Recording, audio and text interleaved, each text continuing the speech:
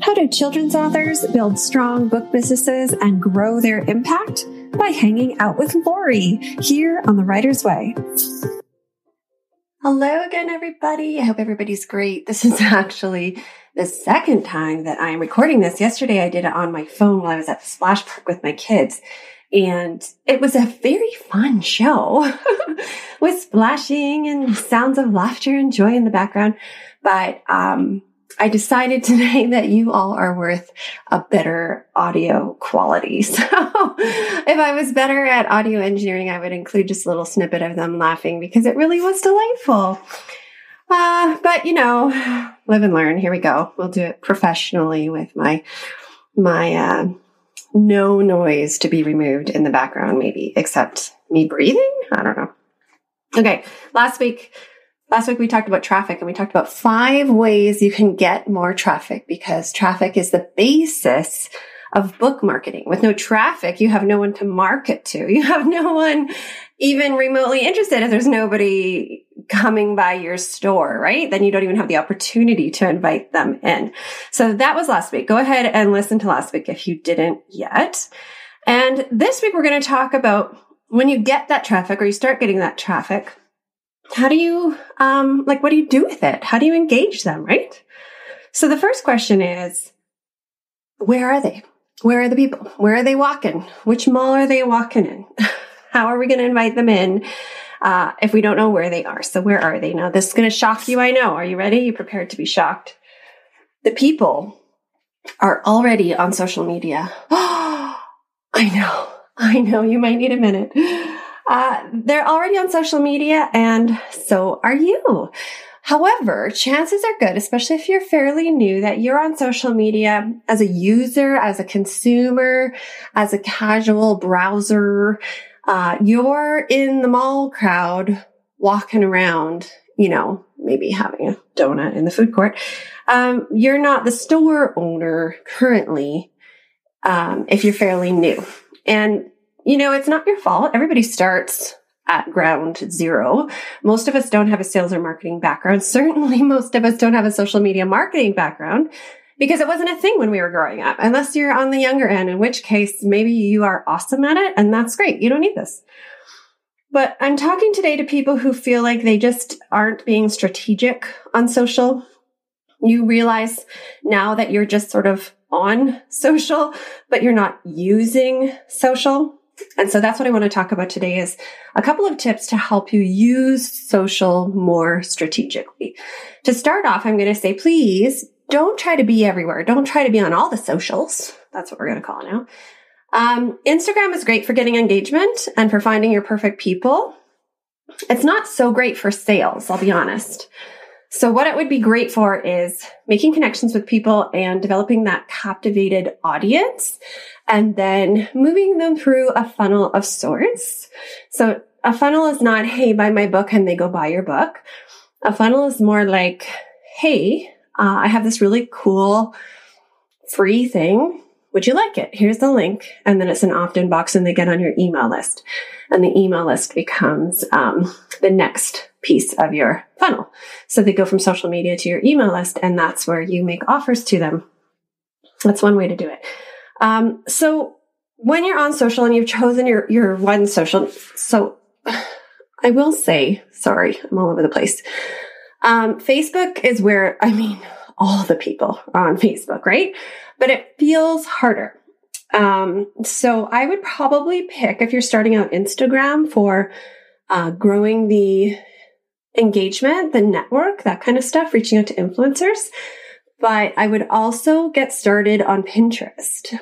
Pinterest is a huge search engine. And who's there?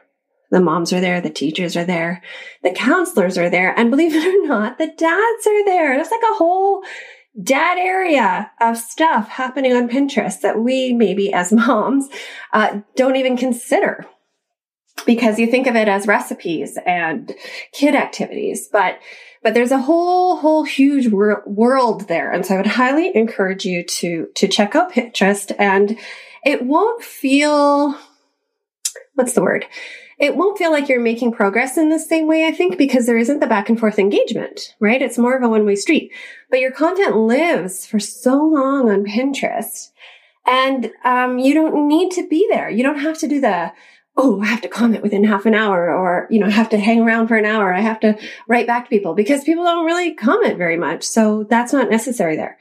You do need to show up, like with your pins, and it needs to be strategic. By that, I mean keywords, and starting them down the path of a funnel, but you don't have to hang around, right? So anyway, I would say Instagram and Pinterest. And to be honest, we're all just kind of on Facebook anyway, most of us. So you might as well just do your thing on Facebook if you're there as well. Okay. So pick your channel. So let's say Instagram. So pick your channel. Now pick 3 to 4 topics that your perfect person, your perfect reader would be interested in. So this is not your top favorite things, although there might be some overlap, right? So if your books are cat books, then maybe one of the things you talk about is cats, cat adoption, cat rescue, cat memes, cute cats, etc. But you should also talk about some other stuff. So what would your perfect people be interested in? And don't just pluck this out of your head and plow forward with it, okay? Slow down and take some time to do some research. So go and find some other accounts on Instagram that are doing well, that from what you can see, I mean, obviously you can't see the back end, but from what you can see, they're getting lots of comments and engagement, and the comments aren't bots, right? So the bots are like, good work, and lots of emojis, and you should advertise this on my platform, that kind of stuff. So have a look and see what people who are getting a lot of engagement, let's say on cats, like let's say it's a cat page, crazy cat page, and you go there, what kinds of things are people interested in and engaging on? And then try to emulate that. So not copy paste, not repost their stuff. Just make note of what topics are they talking about when it comes to the cats, or whatever the topic is. What kinds of images are they sharing? Those kinds of things. And then try that out on your page. And so now 3 or 4 topics you can talk about that will appeal to your people. Chances are your people are parents. So what would parents be looking for? So on Instagram, they're not really looking for education, really. I mean, they appreciate that, but they're there for an outlet. So make it funny, edutainment, if you can. A little bit of education, a little bit of entertainment. Okay, and then once you get your 3-4 things, then you can try it out. If you've been in my world for a while, you've heard me say that marketing is testing. So I can give you a direct formula. Say this, do this, show up here, do it at this time. But the fact is that there isn't a one-size-fits-all solution. I mean, for most things in life, right? But there can be a starting place. You can start somewhere and then test and analyze, look at the data, see what people liked, see what they engaged with. And then you also need to think a little bit deeper, because some of your content will be engaging. So people will like it, share it, save it, comment on it. But some of your content is likely to be the stuff that just makes people think, that makes people notice you, but doesn't necessarily garner comments, saves, or shares.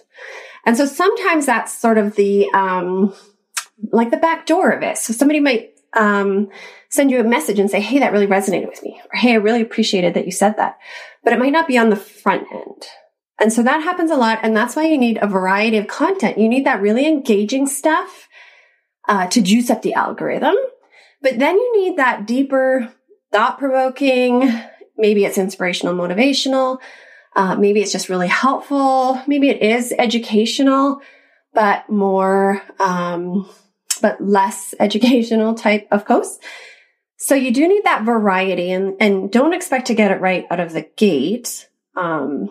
Expect to try a system for a month, look at your analytics, look at your private messages, look at where you were sending people to. Were you sending them to a freebie, to an opt-in list? Where were you sending them to? And did you get those conversions? And then make small changes bit by bit going forward. Hope that makes sense. You can't expect to try this for a month, put up 10 posts and start making sales. It's really a long game. The social media marketing is really a long game. It's not a short game. Okay. When you're putting up your posts, a lot of authors I've noticed, they don't want to be self-promo-y, salesy, etc.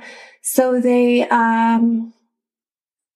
end up never saying they have a book, or they maybe say they have a book in the bio, but then their posts never have a book. So if people are just scrolling and they see that post, or all your posts even, if they never know that you have something for sale, if they never know you have a book on, this topic, then they never have the opportunity to buy from you or to check you out.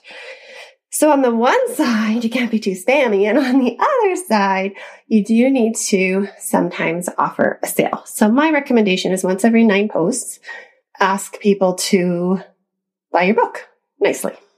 Okay. And so now I have a bit of a formula just to get you started, because I know that it's so much easier to start from something, some kind of a system, some kind of formula, and then tweak it as you go.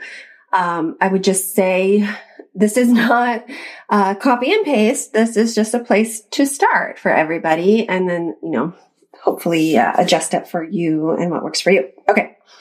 So I'm thinking again on Instagram, and I'm thinking about a 9 post grid. Okay. So every 9 posts, ask for a sale one time. So sometime in those 9. 3 out of those 9, ask people to join your email list. And you're a writer, so write something interesting, okay? Don't write, join my email list. Please don't write, join my newsletter.